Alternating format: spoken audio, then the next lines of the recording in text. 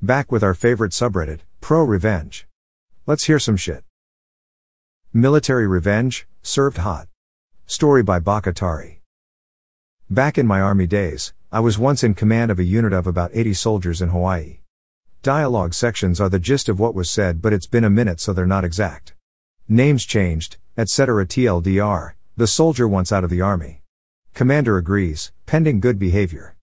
The soldier fucks around and ends up in the brig before getting kicked out. Most of the soldiers in my command were great people, happy to do their jobs and take home a paycheck. Hard workers, creative, adaptable to unusual army conditions, and generally reliable. But there was one who was in trouble from the start. Gentle reader, meet Private Wiggles. My first awareness of Wiggles came 2 or 3 days after I'd taken over command of the unit.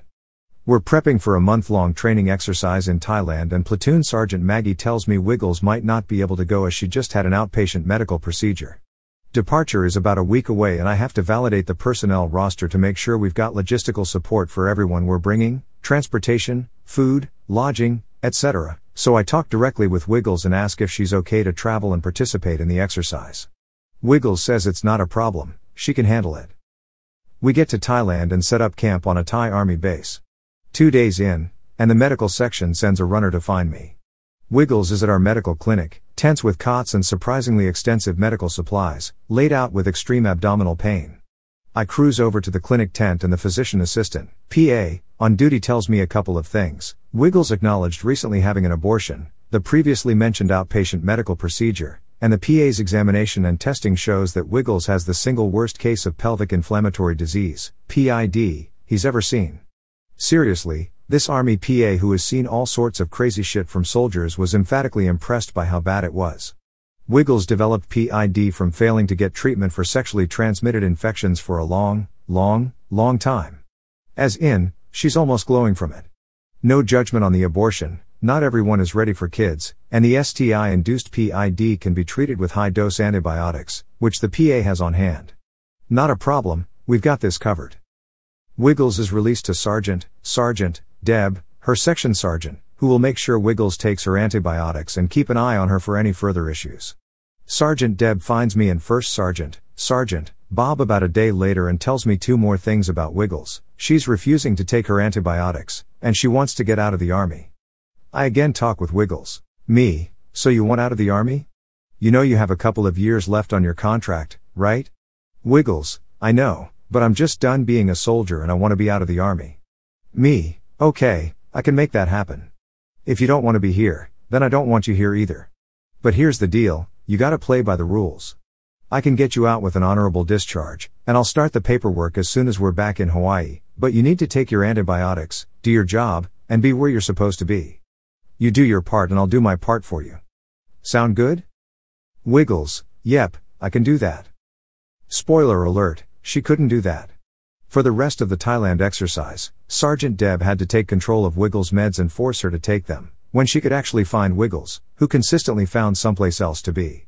At one point in the next week or so, she accuses First Sergeant Bob of having sex with her, easily disproven as he doesn't have any STIs and Wiggles has all of them. She was just trying to stir up trouble with wild accusations, I guess. We get back to Hawaii and I start the process to get her out of the army because as much as she's been a handful of trouble in Thailand, I'm thinking it's still easier at this point to kick her to the curb than it is to keep her around and punish her before kicking her out. I was wrong. Even as I start to work on her discharge, she ramps up my stupidity. Here are a few examples. Wiggles gets caught drinking, only 19 years old. Wiggles and her husband lie to the on-base housing office and provide forged authorization documents to get into rent-free on-base housing that they didn't qualify for. Side note, Mr. Wiggles was no winner either, he was about to be dishonorably discharged from his infantry unit for selling drugs to other soldiers. Wiggles shows up at the infirmary to get treatment for facial bruising. Mr. Wiggles kicked her in the face, while wearing his combat boots, when Wiggles accused him of cheating on her. Wiggles refused to show up for work, or any unit formation, and can't be found anywhere for days. Wiggles slashes all 4 tires on Mr. Wiggles' car, then attacks him with the knife when he confronts her. Military police are called, and end up taking him in when Wiggles gives a sob story. But he's the one with defensive wounds on his hands, not her. One of my male sergeants uses my open door policy to visit me one day, Tells me he saw Wiggles stripping at one of the skankier gentlemen's clubs down in Honolulu the night before, and she had also convinced one of our other female soldiers to come along with her to do the same. Here's a weird one. I get a call from a temp agency asking me if it's okay for Wiggles to continue working, through them, as an administrative assistant for clients in town. Not uncommon for soldiers to have a second job, but with everything else she was up to at the time, this one just had me going WTF? There's more, but you get the idea. At this point, Wiggles' actions are egregious enough that I can no longer just kick her out with an honorable discharge. I put her on notice that she was at risk for a court-martial. I thought that threat might keep her in line, but she just couldn't seem to stop herself from getting stupider and stupider. It's the old 80-20 problem. 80% of your time is spent dealing with the 20% of your folks who are troublemakers. At this point, I'm wasting a not insignificant amount of time dealing with Wiggles' issues almost daily. I had genuinely and in good faith offered her the easy path, but I guess she figured she'd try to burn the place down on the way out since she apparently thought she was getting what she wanted no matter what she did.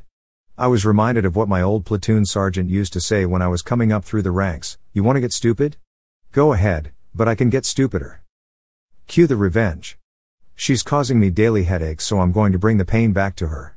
Honorable discharge paperwork is out the window, and I lean into the special court-martial process instead. My legal counsel tells me that Wiggles' activities are likely to get her a couple of weeks confinement at most, maybe not even that. She may get a monetary fine, and she'll probably get an other than honorable, OTH, discharge, potential for a bad conduct discharge, which is worse, but while her actions have been not that good, they also are not that bad. I'm rational enough to understand that. I have a brief chat with Captain, CPT, Morgan, Wiggles' military defense attorney, about where I'm going with this case. During our chat, I try to be a gentleman and let him know that Wiggles is going to be trouble for him if he's not careful. He gives me a condescending "This isn't my first rodeo, Baka. I'm a big boy and can take care of myself." Fair enough, I tried to warn you. Normally, a soldier getting a special court-martial for piddly shit might get confined to the barracks, restricted to their on-base quarters, or something similar for the duration of the process. It's not like she killed someone, right? However, my military legal counsel drops this little gem in my ear. He tells me Wiggles has met all 5 of the conditions: danger to others, flight risk, etc., required by military law, Uniform Code of Military Justice, UCMJ, to warrant requesting confinement prior to her trial. He tells me if you can remember these 5 conditions and elaborate on the details at our next pre-trial meeting with the military magistrate, you might be able to get her confined to the Navy brig at Ford Island until the trial. I'm a guy who likes to pay attention to sound legal advice, so I do just as he says. A couple of days later we go in for the pre-trial meeting and I run down the list for the magistrate.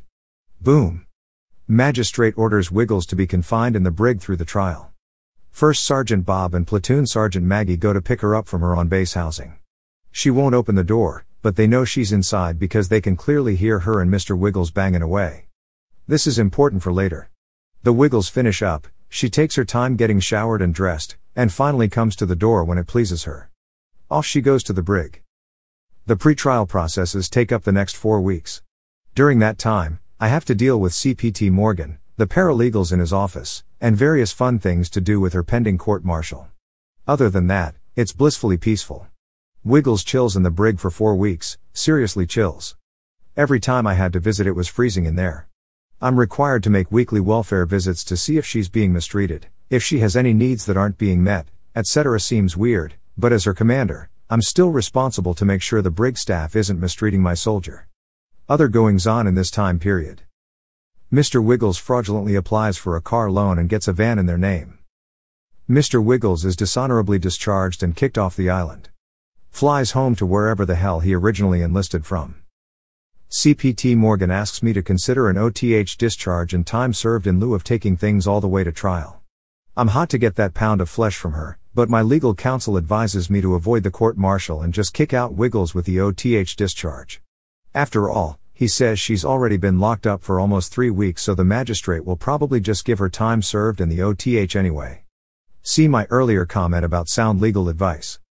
My boss, Lieutenant Colonel, LTC, Ryan, thinks I'm too invested in the case, and that I'm no longer objective. LTC Ryan insists on coming with me to the brig for the next welfare visit. This is 3 weeks into Wiggles' stay in those luxurious accommodations. Among other bullshit lines she throws at us, Wiggles tells us she needs to see the dentist about a filling that's giving her trouble, and Motrin just isn't working.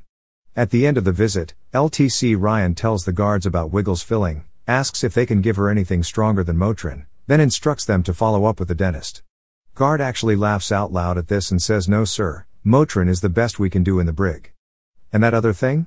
For the last 2 weeks, she's been telling anyone with ears that she wants to try getting her wisdom teeth pulled before she's kicked out.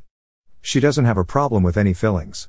It was hilarious to watch LTC Ryan's face go from obvious concern for Wiggles' well-being to outright fury, and the next words out of his mouth were, "That bitch lied to me." I make arrangements with CPT Morgan to accept his request for time served and OTH in lieu of court-martial. Sometime later that week I get a call from Brig. Wiggles is pregnant, remember the scene at her house 4 weeks prior? And they can't keep her confined anymore because of it. She has to be released back to her unit until the court-martial, or other actions, are complete. CPT Morgan stakes his reputation on Wiggles being a good girl until we can send her back home to Carolina. He'll come to regret that, and he can't say I didn't warn him. We get Wiggles back from her 4-week all-inclusive stay in the brig. I've accepted Captain Morgan's request to avoid the court-martial and I confine Wiggles to the barracks under supervision for the 9 days she has left until her flight to Carolina. Immediately we have another shit show. Wiggles is smoking in the barracks, not a big deal that she's smoking, it's just not allowed inside barracks rooms. Wiggles is caught with a bottle of hypnotic liquor in her barracks room, she's still only 19. Wiggles slips out of the barracks and runs off for a day when her platoon sergeant gets distracted from supervising her. 1 SG Bob and Lieutenant LT Ricky, the executive officer, go to collect Wiggles' belongings from her on-base housing so we can box them up and ship them to her home, and they find that Mr. Wiggles has left behind a bunch of stuff he stole from other soldiers, body armor, military equipment, and some ammunition, smoke grenades, and explosives that he stole during trips to the range. All lined up right inside the front door where it's impossible to miss. They call me, asking what to do. Me, just collect it all, return the equipment to the central issue facility and dump the ammo and explosives in the nearest amnesty box. Mr. Wiggles obviously meant for Wiggles to take the fall for having it, husband of the year. If we take that bait, Wiggles will be here forever. I don't want that, do you?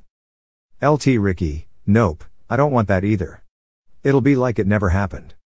In light of all this drama, I bring Wiggles into my office to remind her of her agreement to be a good girl till she leaves the island, with LT Ricky as a witness in the office to protect my ass.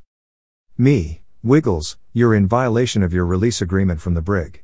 You've been sneaking out of the barracks, you've been smoking and drinking. Wiggles, she cuts me off, yeah, and doing all kinds of drugs too, heavy sarcastic voice. Me, be that as it may, I'm giving you fair warning that you're at risk of losing the deal I made with CPT Morgan. Additionally, you're pregnant again. I'm not sure if you're aware of it, but most damage to a fetus from alcohol and smoking will come in the first few weeks after conception.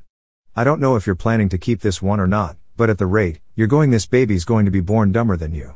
Wiggles, gaping like a damn fish, finally picks her jaw up off the floor. Wiggles then bolts from my office and runs down to LTC Ryan's office at the other end of the building to squeal on me for insulting her, LT Ricky hot on her heels. She tries to rush into LTC Ryan's office, but LT Ricky gets in first and fills him in. LT Ricky tells me later how it went down. Wiggles is yelling about how I called her stupid, strangely vanilla thing to focus on considering everything she's done, but you do you, and that she's being mistreated. LTC Ryan yells at his admin to get CPT Morgan on the phone. Now. He reams CPT Morgan for his client's jackassery, tells him to fucking fix this, and makes various threats to CPT Morgan's career. About a half hour later I get a call from CPT Morgan. CPT Morgan, Baka, yes, he did that whole patronizing bullshit. I can't believe the words I'm hearing from Wiggles. I'm shocked, just shocked, that you would use language like that and call her names. Side note, my mom is an attorney, and I grew up with tales from the courthouse about lawyers using exactly this sort of hyperbole. Your Honor, I'm shocked, appalled, and dismayed that opposing counsel would attempt to paint my client in such a light. It's the kind of bullshit they said when they didn't have a good argument. So as soon as I hear the word shocked I know I own him and immediately cut in. Me. And I bet you're appalled and dismayed, too. CPT Morgan, stumbling and sounding slightly confused, well, yes, of course, I am.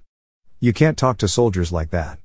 I know of a lieutenant colonel, a commander, who called one of her soldiers stupid and she's no longer in command now. Me, I didn't call her stupid. I informed her of basic biological facts. Not my problem if she takes the news poorly. And arguably, she's not all that smart. Anyway, you called me and I'm pretty sure it wasn't to warn me about what I said to Wiggles, so what do you want? CPT Morgan, what will it take to prevent you from kicking back our deal? Apparently, LTC Ryan had cinched his asshole up good and tight. Me, you could get her on a plane tomorrow. CPT Morgan, how about if I get her out of here by Friday? It was Wednesday, and she was due to fly out the following Wednesday. Me, I don't think you can manage that, but good on you if you do. To his credit, CPT Morgan gets Wiggles a flight for Sunday, 3 days early. I print up official orders appointing LT Ricky as a military escort specifically for her. LT Ricky drives her to the airport and the airline desk agent calls me to verify his status when they get to the check-in counter. They give him a special pass to get through security with her. He stays with her at the gate to make sure she gets on, and stays on, the plane, then stays at the gate until the plane is in the air. Some boogers are hard to flick, we wanted to make damn sure this one landed someplace else. About a month later I get a call from the military police about a derelict van in the parking lot with all 4 tires slashed. Guess who that belonged to? It's really kinda sad when I look back on it. I had 2 other soldiers come to me at different points asking to get out of the army ahead of their contracts. One just didn't want to be in the army anymore, and the other did want to stay in the army but had family issues that would be a lot easier to deal with as a civilian. They played by the rules and I got both of them out with honorable discharges and all the benefits. They even qualified for unemployment. Too easy. Wiggles could have had the same treatment. I told her exactly what I could do for her, then had to shift gears and told her exactly what I was going to do to her, then I did it. I could have been her best friend on her way out the door but instead, I ended up owning her and her dumbass defense attorney. She screwed herself out of transition benefits and access to the VA and picked up a lifelong black mark for employment, all because she couldn't play nice for a few weeks. She decided she wanted to play fuck around games, and we all know what happens next. I'll come back so long as Larry isn't there. Story by RedditMindum87. Background. To give you some background on my friend Tim, made up name, he has been programming since he was like 7 years old. Tim said by the time he got to college he breezed through most of his comp sci classes because a lot of the content they were covering he had already mastered years prior. Tim is an excellent programmer. Tim's career has been quite successful. He's worked for Google, Facebook, Amazon, and finally a hedge fund. The story starts at the hedge fund. Tim works a lot with AI technology, and at this hedge fund, he was the lead programmer manager who spearheaded an effort to optimize their AI that helped them complete literally millions of trades a day. To say his work had a massive impact was an understatement. All of this is going on with COVID-19 in the background. Due to COVID-19, they went to a work-from-home model, where my friend Tim kept working. During the work from home, Tim was looking around his fancy $4,500 NYC apartment and wished for things like a yard, a heated pool, a nice 3-car garage, and not living in a high-rise. It dawned on Tim that he could leave NYC. Tim moves to Michigan. So Tim moved back to his hometown in Michigan, where he bought himself a really nice home with a heated pool, a 3-car garage, and a nice yard, and guess what the yard had in it? A mother-in-love suite which was essentially a 2-bedroom, 1-bath second home on the property of his main home which he turned into his man cave. It's actually pretty sick. Oh yeah, and his mortgage payment was far less than his $4.5K a month rent. Like half. Tim spent the rest of his COVID-19 work from home pounding out projects, etc. He never actually informed his employer on an official basis he moved, he just kept working. Then COVID-19 ended. COVID-19 is finally over, back to the office, or? Tim's boss, Larry, calls him up and goes, "All right Tim, on Monday we are starting work back at the office," and Tim goes, "Yay, about that, I moved to Michigan." Larry is shocked and goes, "You didn't even ask if you could do that?"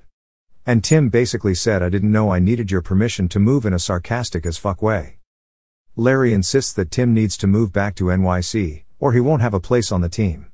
Tim says he's been doing the exact same work from home at a high level for the past year. He's willing to travel to NYC for a few meetings a year on his own dime, but he feels his quality of life is so much higher outside of NYC he has no desire to live in NYC, to which Larry said if Tim doesn't have any desire to live in NYC then he has no desire to keep Tim employed. Now dear Reddit, what do you think a talented senior programmer with over a decade of experience, who specializes in AI technology, is going to say to a response like that?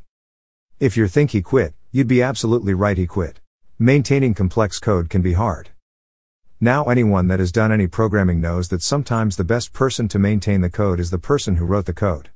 There's logic, there's thought processes, and there's so much that goes into programming that can be so individualistic it can be hard for someone to take over a code base they didn't write. John, CEO, enters the picture. 6 weeks go by when John calls Tim. John is the CEO of the hedge fund. John gets Tim to agree to consider coming back, so that's when John suggests they fly Tim to NYC and he sits down with John. Tim, however, flipped the switch and said, "No, how about you fly out to Michigan and we discuss this?" Tim said that because he wanted to establish if he was going come back, it was going be him, working for Michigan, and if he was going talk about his employment it was going be done in Michigan. John agreed, and 2 days later flew out to meet with Tim.